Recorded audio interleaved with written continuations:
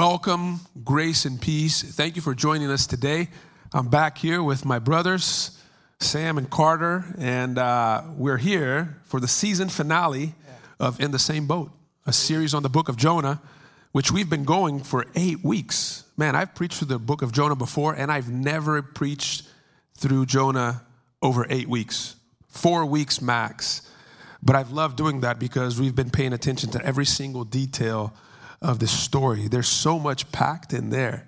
And so this has been an amazing series. What's been your favorite parts of this series? Well, speaking of details, the irony. Just noticing the irony in the story, that there's not a lot of difference between, and we don't like to admit this, between the preacher and the pew. God sends a rebellious prophet to preach the gospel to a rebellious city.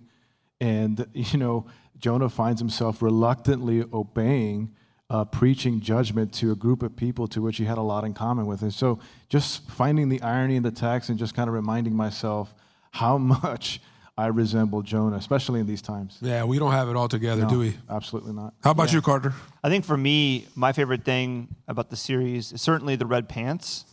Yes. I mean, you brought it they're back. These are the pants that Jonah came out the whale. Yeah, it looked like you came out of the whale, dog. I came out of the whale.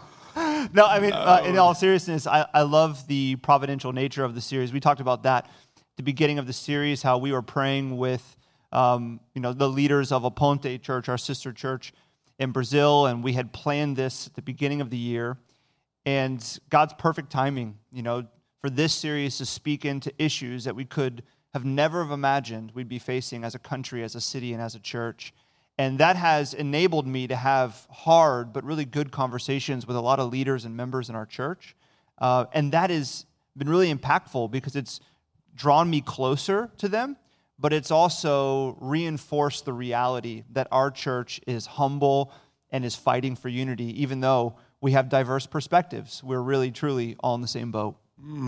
Well, for me, besides the theme of the series, come on. The theme song, Yeah. How about the theme of the series? Song of the year. Netflix. We're all together. If you don't know this, this song was written, produced, and recorded by members of the Aponte Church, our sister church in Brazil, and they sent it over to us. They recorded it in English, in Portuguese, and in Spanish, the theme song. So that was phenomenal. And speaking of themes, the main theme of the book of Jonah, I would think, is the theme of grace. And it's present even in how the book ends. It ends with grace. The book does not end the way Jonah wants his story to end, or the story of Nineveh to end. The book ends with the way God wants things to end. God's ways are always better than our ways because God is a gracious God. God is a merciful God. And I'm just thinking about the season where we're going through right now. We don't know how things are going to end. I take just from the times that we have planned our reopenings, and we've had to push them back because we just don't know. And things may not end our way, guys, but it will end God's way. And God's way is the best way because it's the way of grace. And so where we find ourselves today is Jonah chapter 4. We're going to read from verses 5 through 11. Follow along with me. Jonah went out of the city and sat to the east of the city and made a booth for himself there. He sat it in the shade till he should see what would become of the city. Now the Lord God appointed a plant and made it come up over Jonah that it might be a shade over his head to save him from his discomfort. So Jonah was exceedingly glad because of the plant. But when dawn came up the next day, God appointed a worm that attacked the plant, so it withered. When the sun rose, God appointed a scorching east wind, and the sun beat down on the head of Jonah so that he was faint. And he asked that he might die and said, "It is better for me to die than to live." But God said to Jonah, "Do you do well to be angry for the plant?" And he said, "Yes, I do well to be angry enough to die." And the Lord said, "You pity the plant for which you did not labor, nor did you make it grow, which came into being in a night and perished in a night. And should I not pity Nineveh, that great city, in which there are more than 120,000 persons who do not know their right hand from their left, and also much cattle? This is the word of the Lord. As we think about this theme of grace, by the way, the title of the sermon is Grace Wins. We're going to look at it under three headings. First, the battle of grace. Secondly, the power of grace. And lastly, the story of grace. Well, like you said, we're at the end of the story, and we have this sort of acted parable in the middle of the chapter. It's here to enlighten Jonah on the character of his spiritual condition. Like I've been saying for several weeks, God's providence is intended to not just primarily encourage or console us, but primarily to illuminate us into our greatest spiritual need. And so if I was going to summarize the story, this is kind of like a comic strip where Jonah goes from, no, I won't go, to, okay, I'll go, to, I'm here, to, I knew I shouldn't have come. I knew it. I knew you were a compassionate God, so quick to forgive, so eager to save, so unceasingly patient. I knew I couldn't trust you. I knew that if I got a God like you next to a people like this, and they made even a gesture, or just like side-eye toward the direction of repentance, you would show them grace. You would show them mercy. That's why I didn't want to go. That's why I didn't want to obey your word to begin with, because I knew the implications of the people in Nineveh. I'm done. I quit. I'm out. Kill me. Kill me already. Jonah's problem is not theological. It's experiential. Jonah has a theological agreement with God. He's right about a lot of things. For example, Jonah and God are right in believing that Nineveh is a bunch of wicked people. Jonah and God are right in believing that salvation only comes from the Lord. Jonah and God are right in believing that God is gracious and merciful and, all the other attributes that we know about God. Jonah's problem is not the theological agreement that he has with God. The problem is that this theological agreement is not producing a heart agreement. In other words, Jonah and God don't have the same heart toward Nineveh, and there lies the battle. There lies the struggle and the contrast, because if you begin to trace God's fingerprints, or God's, the way God is doing things behind the scenes, whether it's the storm or the sailors or the plant or the worm or the wind or the fact that God takes notice of the children and even the animals were repenting. You were talking about, a couple weeks ago. You see that God's love is much greater than the selfish, narrow love of his disobedient servant, to the degree that we are all willing to give access to what's beneath the layers in our hearts is the degree to which we'll experience freedom in God. It doesn't matter how much theology we know. It doesn't matter how much degrees we have or PhDs we got attached to our name.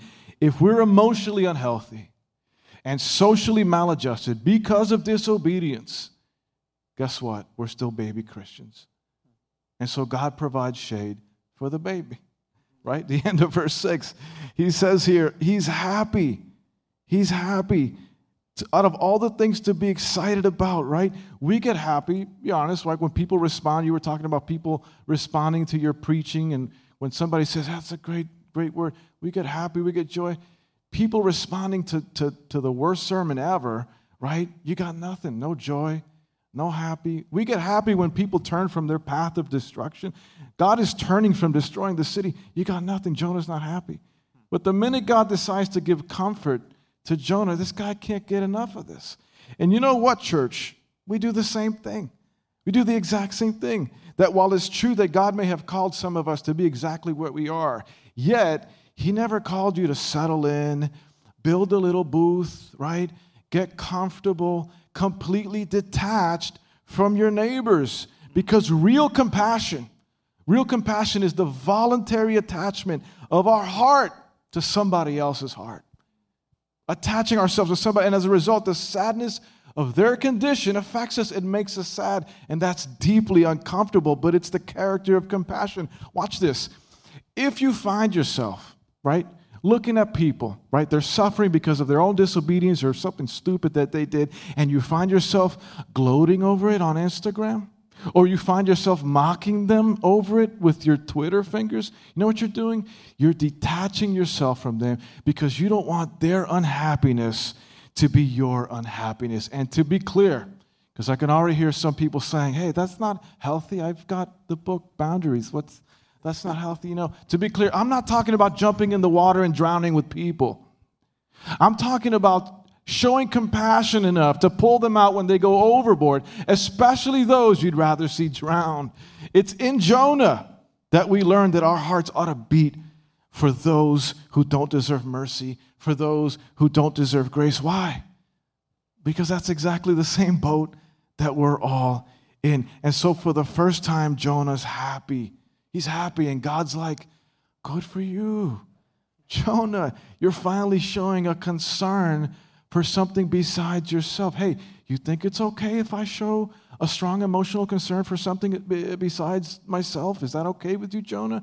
Like, I don't know, like, how about showing a concern for 120,000 misguided people made in my image and their pets? They're animals. It reminds me of another parable Jesus shared about the vineyard and the workers. Like, some workers work all day, some work half a day, some work a couple hours, some barely make it before they clock in, but they all get the same pay. And at the end, it leads to complaining, and people are griping, and the owner of the vineyard says, hey, don't I got a right to do with what I own? I could do what I want with what is mine. And I think even for us Christians, we respond to the teachings of God, to the teachings of Christ in a sort of detached way. We agree theologically, we got to love people. God is love, so we got to love people.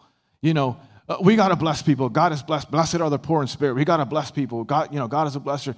We got to forgive people. But experientially, what we do is we tell ourselves, but I'm not God. I'm not gonna show grace to people who've hurt me. I'm not gonna show grace to people who've mistreated me. I'm not gonna show mercy for people who are trying to destroy our country. Our comfort. That's not how the world works. Right? And so here's what happens. Here's what we do. We reduce people. By the way, we're complex human creatures. Right? We're not just one thing. But here's what we do. We reduce people to this one trait, to, at best, the trait that annoys us at best, or emotionally repulses us at worst. And what we do that in order for us to detach from them. And God's like, no, actually, you got it backwards. This is my world. And the way it's supposed to work is you fully reconciled to me, and you fully reconciled to him. And if we're a community of people that are formed by the cross, we need to live differently not because we're better, but because I've shown you uncommon grace and uncommon compassion. Church, I want to do a little exercise here. How many of us have in our life a difficult person that we're living with? You imagine that person. Just put it, you guys do it too. You guys got that difficult person in your head? Maybe some of us got like 3 or 4. I don't know. You got a difficult person, and on staff. You believe red pants, and you believe I'm not dressing like you guys, okay? And you believe that if this person was removed from your life, you would follow Jesus and his teachings so much better, right? If that's you, raise your hand. And by raise your hand, I mean give me a thumbs up emoji on the chats. The chat should be littered with thumbs up emoji. If that's you, and I know it's difficult because for some of us, we're married to that person, right? Or we got a young adult man baby living in the house. I don't know. But let me ask you, and I'm going to challenge you with 3 questions if that's you. And I want the moderators on the chats to write these questions because I'm going to fly through them fast. I want people to reference them. If that's you, could it be, first question, could it be that person is in your life as an invitation for you to experience maturity and growth in God's grace?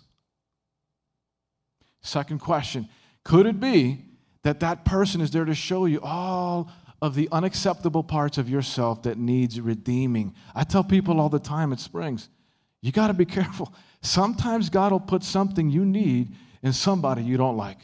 That's God for you. You got to be careful. Here's the last question. Do you have a theological agreement that makes God into a God that you feel comfortable with? If you find yourself answering in the affirmative more than you'd like to, church, remember that God is inviting us to share in the experience of not just receiving grace, but showing grace to other people. He's inviting us into the pilgrimage of compassion that, by the way, is always greater than our personal comfort. Man, that's so good. That's convicting, challenging. The battle of grace. And You know, when we look in this passage, as you mentioned, the comic strip nature of Jonah, Sam, and kind of diving in here in chapter 4, there's some interesting details. One of the details that's interesting is that the word discomfort there in verse 6 is the same word, the same Hebrew word that is used to describe the wickedness of the Ninevites. So if you take that and you reread it, here's what verse 6 would say. Now the Lord appointed a plant and made it come up over Jonah, that it might be shade over his head to save him from his wickedness. To save him from his wickedness. And it says that, as you mentioned, Jonah is exceedingly glad for this plant. He is covered, he is receiving relief and shade from this plant. And it's covering, though he doesn't recognize it in the moment, and saving him from his own wickedness. As he sits outside the city, as he judges the city, as he hopes and he probably prays that God will pour judgment on them and they will fall apart. And he is completely unaware of God's grace in his life. He's completely unaware of a plant that has miraculously grown over several hours to produce this shade to relieve him. And why? Why is he unaware? It's because Jonah fails to recognize. He fails to recognize the wickedness of his own heart. So he receives readily God's grace. He is grateful for God's grace. However, he does not see that he's in the same boat as the Ninevites, who also need relief from their wickedness. He thinks, I'm not like the Ninevites. And God is saying to him, yes, you are. You're exactly like the Ninevites. And he's going to teach that lesson to him. You mentioned, Sam, that we need to be battling and contending for compassion in people's lives. That battle of grace and those convicting questions should lead us to show compassion to people, even people that we disagree with. And the question I've been asking is, why is it so difficult for us to do that? Why is it so challenging? And I think it's so challenging, church, because we have failed to recognize and experience the power of grace. Rather, we have begun to presume upon grace. We've begun to think, like Jonah, that we deserve grace. We've kind of earned it. I mean, theologically, we may say grace is unearned favor, but we kind of feel and believe as if we've done enough, and we're mature enough, and we're solid enough, we're theologically sound enough, that we deserve God's grace and compassion, but those wicked people do not. We presumed upon it. And when you look at the life of Jesus, you see that Jesus spends the bulk of his ministry combating this very dangerous thought that we somehow deserve grace and that people presume upon it. And that's as he speaks into the lives of the Pharisees. Now, the Pharisees were religious leaders, but they were theologically conservative. They were obsessed with focusing on their own personal responsibility and personal piety. They believed themselves to be morally upstanding. They were consistent. They were zealous. And they were also disciplined. These are all good things. However, good things untested become ultimate things. Good things that are untested will become ultimate things, and they will become things that you judge other people through, the lens by which you judge other people. And so the Pharisees would look at those who were not consistent, who were not as morally upstanding as them, who were not theologically conservative, who were not disciplined, and they would judge them as wicked and even dangerous. The Pharisee is the person that would be in the comment section on Facebook and replying to tweets looking to be contentious. They would be the ones posting intentionally triggering thoughts. Why? Because the Pharisee believes that they are on the right side, that they have the right perspective, that they are morally and theologically sound. And so they will combat. They will brag about how many people are unfollowing them, how many people they're owning with facts. Because the Pharisee will never pause for a moment and say, maybe I'm wicked. Maybe my perspective is misguided. Maybe my thoughts and my beliefs are influenced by sin too. Because the Pharisee presumes upon grace. The Pharisee has very little grace for other people. The Pharisee is consumed by judging the outward behavior of others while totally ignoring that every single human heart needs a deep work of the gospel of grace that only God can provide. And here we see a Pharisee-like man in Jonah. A man that Jesus calls the Pharisees whitewashed tombs. Whitewashed tombs. And what is he getting at? And he's getting at, you can be, church, theologically or doctrinally sound and spiritually decaying. You can be doctrinally sound and spiritually decaying. You see, we know this because there is a warning given to the church of Ephesus in Revelation chapter 2. Here's what it says in Revelation chapter 2, starting in verse 2. There's some encouragement to this church in Ephesus.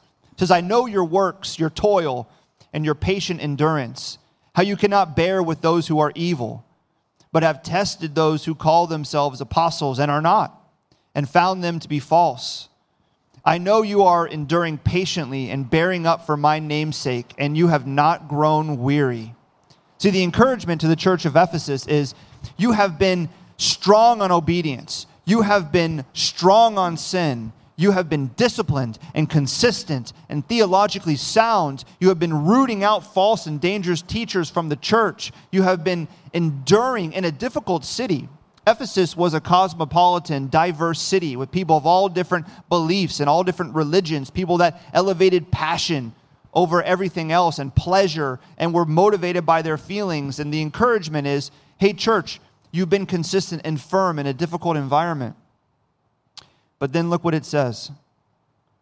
But I have this against you in verse 4, that you have abandoned the love you had at first. Remember, therefore, from where you have fallen, repent and do the work you did at first. Here's the rebuke to Ephesus. Church, you're theologically sound, but you're spiritually decaying because you don't show love. You've abandoned love. Repent and turn back to having love at the center. Why? Because the greatest force for change in the world is gracious love. The greatest force for change in the world is gracious love. The Apostle Peter, who denies Christ 3 times in his greatest hour of need, then meets the resurrected Christ who comes to him on the beach and doesn't cast judgment, shows him gracious love and says, Peter, you're going to build my church. You're going to be the rock of my church. Go feed my sheep. And it changes Peter. Zacchaeus, the tax collector, outcasted by his community, hated by all, and yet Jesus comes through and says, Zacchaeus, I'm going to eat in your house tonight, and shows him gracious love, and Zacchaeus is radically changed where he pays back his debts and he gives money to the poor.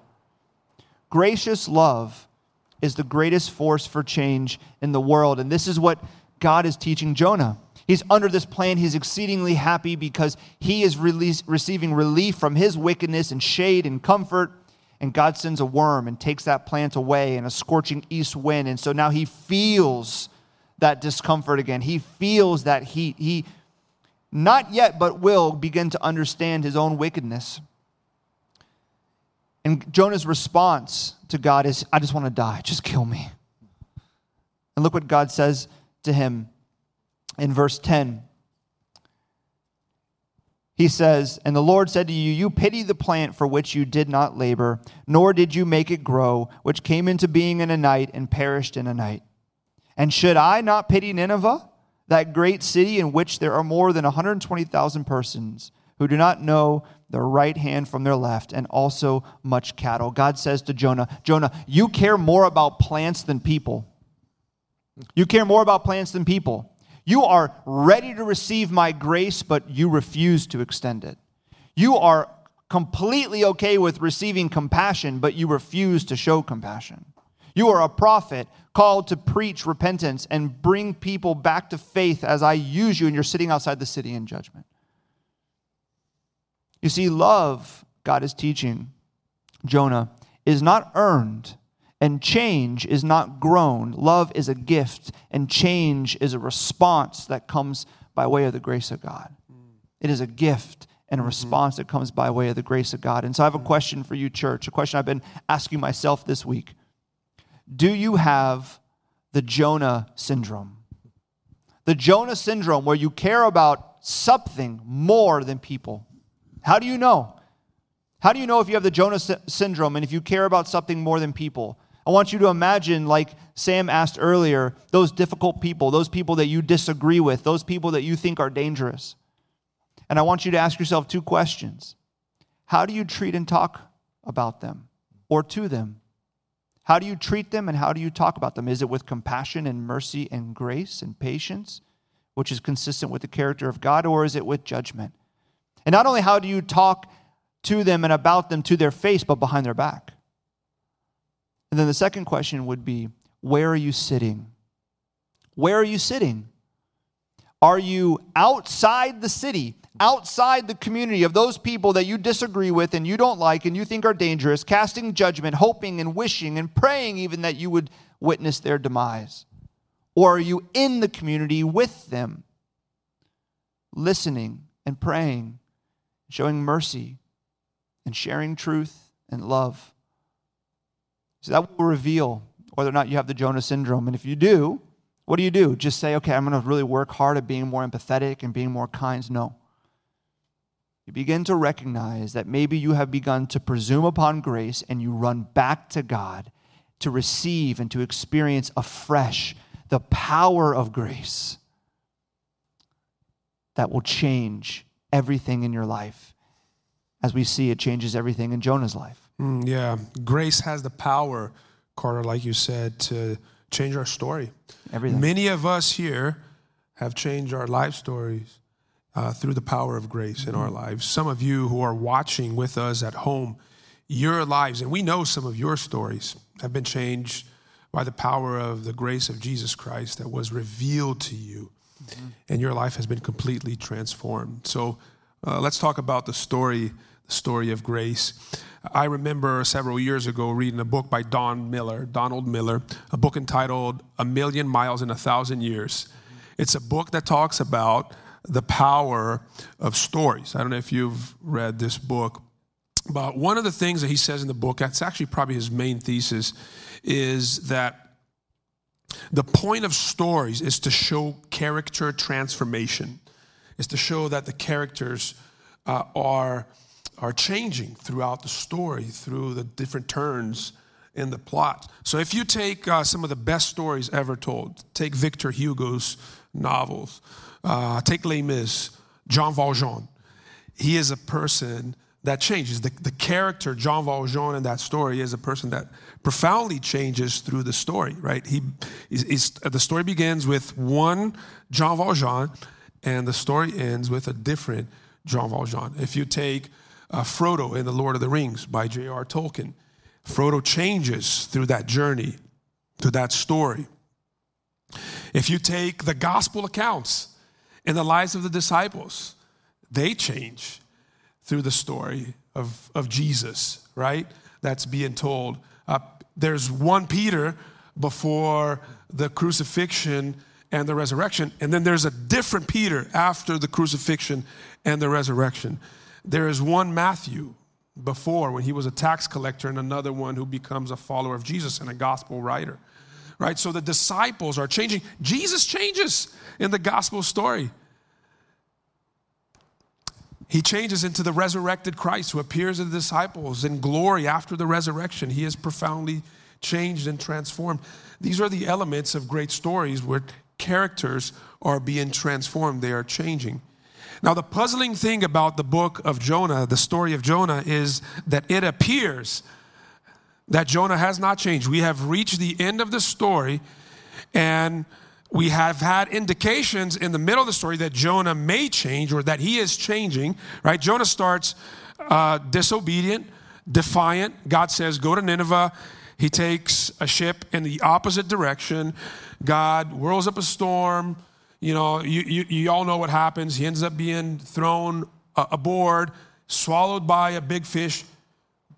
He has a conversion moment and experience in that fish's belly.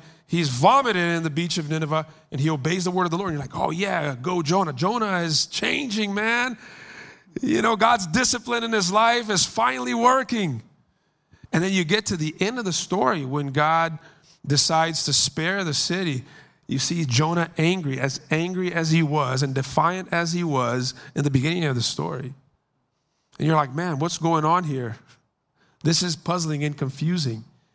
Now, is it possible for someone to experience the grace of God and remain the same? I say that one of the main characteristics of a Christian, or actually the main characteristic of a Christian, when someone asks me, what is a Christian? I say a Christian is somebody that profoundly gets grace. It's not somebody that has memorized the scriptures or somebody that does all the right things, but it's somebody that gets grace. And somebody that has seen, moreover, the grace of God in their lives. See, I do not believe that someone that has come in contact with the grace of God remains the same. See, I'm a Calvinist. I believe in irresistible grace. It's one of the 5 points of Calvinism. That grace, when the grace of God ultimately pursues us and keeps pursuing us, as he's pursuing Jonah here in this story, we change. But I read the story and Jonah hasn't changed. Oh, really? Think about it. How else would we know about Jonah's defiance and disobedience, about his prayer in the belly of the fish, about his I hate the God of love speech that he gives here in the 4th chapter, if Jonah himself hadn't told his own story? Jonah is the one telling the story, guys. Now, the rebuttal is, okay, this is a myth. Someone made this story up, and this is a myth designed to encourage people at a specific time and place. And what I want to remind you is, and we've already established this in a previous sermon, Jonah is a historical figure. He served under Jeroboam II, who was a king of Israel. It's recorded in the book of 2 Kings.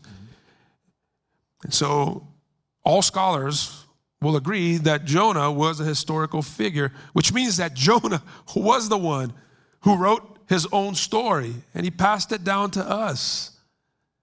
Now, what's even more puzzling is, why would Jonah write a story about his failures? Would you write a story and make a fool of yourself to the world, tell your story, and place yourself as the main character of that story, as someone that's always messing up and screwing up? Man, we live in this world of social media. We're always editing our image. We never tell the truth about ourselves. Oh, here's my beautiful family in this awesome vacation. You don't know the fights that are happening, in the hotel room. Okay, the stupid things that are happening, taking place. The man baby's coming out. They don't come out in the pictures, Sam. They don't come out in the pictures. But they come out in real life scenarios because we're always editing ourselves. And therefore, the only reason why Jonah would tell the story the way that he does, with all his flaws in it, unedited, is because he has been profoundly changed by grace. Think about this, man. It takes a lot of courage for you to tell the world about your shortcomings and your flaws.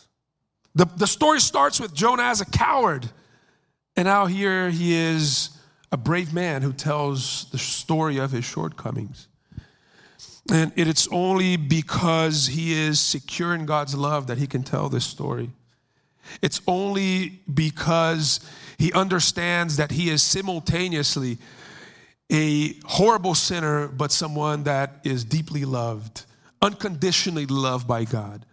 He can tell this story only because he understands the gospel of grace.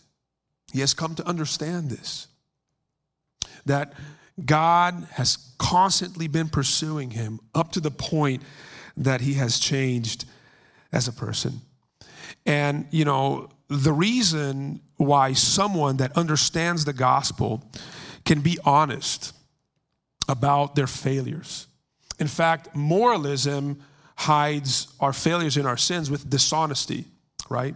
There's a little chart sonship chart that shows that. I don't know if you remember that. We use that in our discipleship classes. But, moralism hides sin with dishonesty. Like religious people, they're as messed up as any of us are.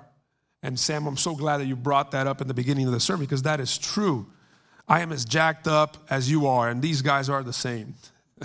Sorry to confess your sins. I should be confessing my own sins, but that's true. I know this about you guys because we've done life together for quite a while now, and we're broken people. But a religious person will not admit that because that's a sign of weakness. And maybe it's a sign of ungodliness. And so they hide that with dishonesty. They're not real. See, the gospel affords you this honesty and this transparency and this vulnerability. Why? Because we are not saved by that which we can do, but that which Christ has done for us. It's no longer our righteousness that counts, but the righteousness of Christ that stands on our behalf.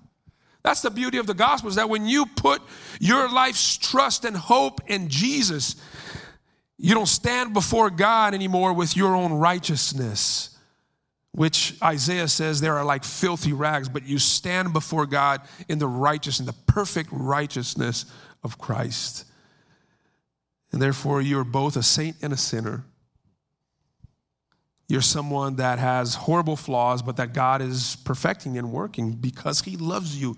He unconditionally loves you. So the gospel affords us that. Are you someone that, you find yourself hiding your flaws, you're uncomfortable about sharing your insecurities, about your life story, your past? You need the gospel of Jesus. You need to be impacted by the grace of Jesus. And therefore, I have three closing applications for the sermon today. First, I want you to stop resisting grace. Now, while I said that grace is irresistible, ultimately, God's grace wins, right? Even if you resist it and God pursues you, at the end, the grace of God will win. But you don't have to go through all the unnecessary pains and sufferings that Jonah has gone through here in order to get grace. Listen, you don't have to go through the unnecessary storms of life. You don't have to spend a season of your life in a belly of a fish, a proverbial fish belly, right? You don't have to be vomiting in some weird beach somewhere. You don't have to experience what Jonah is experiencing here, this anger that desires to take his own life. You don't need to go through all of that. All you need to do is to stop resisting grace. How do you stop resisting grace? You just trust in that which Jesus Christ has done for you, and that is enough. But then secondly, I want you to learn your story. You know why? Because most people do not know their story. Most people don't know their story. And when you don't know your story, you are prone to commit the same mistakes, the same errors of the past. I know people, and I'm sure you do as well, that keep committing the same mistakes over and over again because they fail to know their own story. In my previous church, there was this lady who kept being in relationships with horrible men over and over and over and over again until somebody was able to listen to her story and identify the themes of her life, her longings, her shortcomings, and how the grace of God could cover that. And then she was now free from that man addiction. So here's an advice for you. Let me give you an advice. Find somebody that's a skilled listener. Ideally a counselor. It can be a pastor. There are people at Crossbridge, like Debbie Peterson is one of them. Just giving a shout out to Debbie. That can listen to your story and help identify themes in your story so that you can see yourself. That these people will put a mirror in front of you and allow you to see not only all the things that have happened in your life that has led you to be the person that you have become, but they will help you to see how God has been at work in your life up to this point and in the present as well. So learn your story. It's very important. Secondly, thirdly, don't just know your story, but share your story. The story of Jonah has helped many people, millions of people through thousands of years. Can you imagine if Jonah had decided not to share his story because he was uncomfortable about sharing about his shortcomings and his mistakes? We wouldn't know about the lavish grace of God the way we do because of the insights in this book. We've been helped by the fact that Jonah was brave enough to share his story. And what I want to tell you here today is this, is there are certain people in this world that they need to hear your story. My story will not work for them. Sam and Carter's stories, Carter's story and Sam's story will not work for them.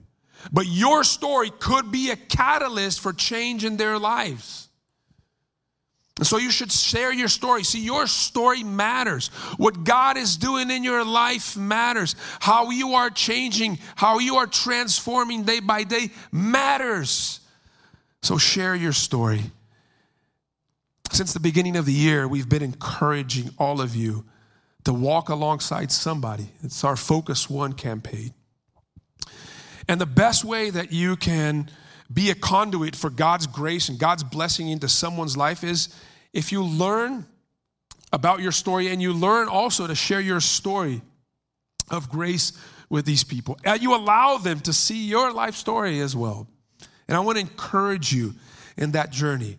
As you continue to learn about the grace of God, as you continue to learn about yourself and what God is doing in your life, and as God gives you the boldness and the courage to share what he has done for you, so that you can be like that blind man that once was healed by Jesus. They were asking him, how did this happen? Who is this person? He says, I don't know.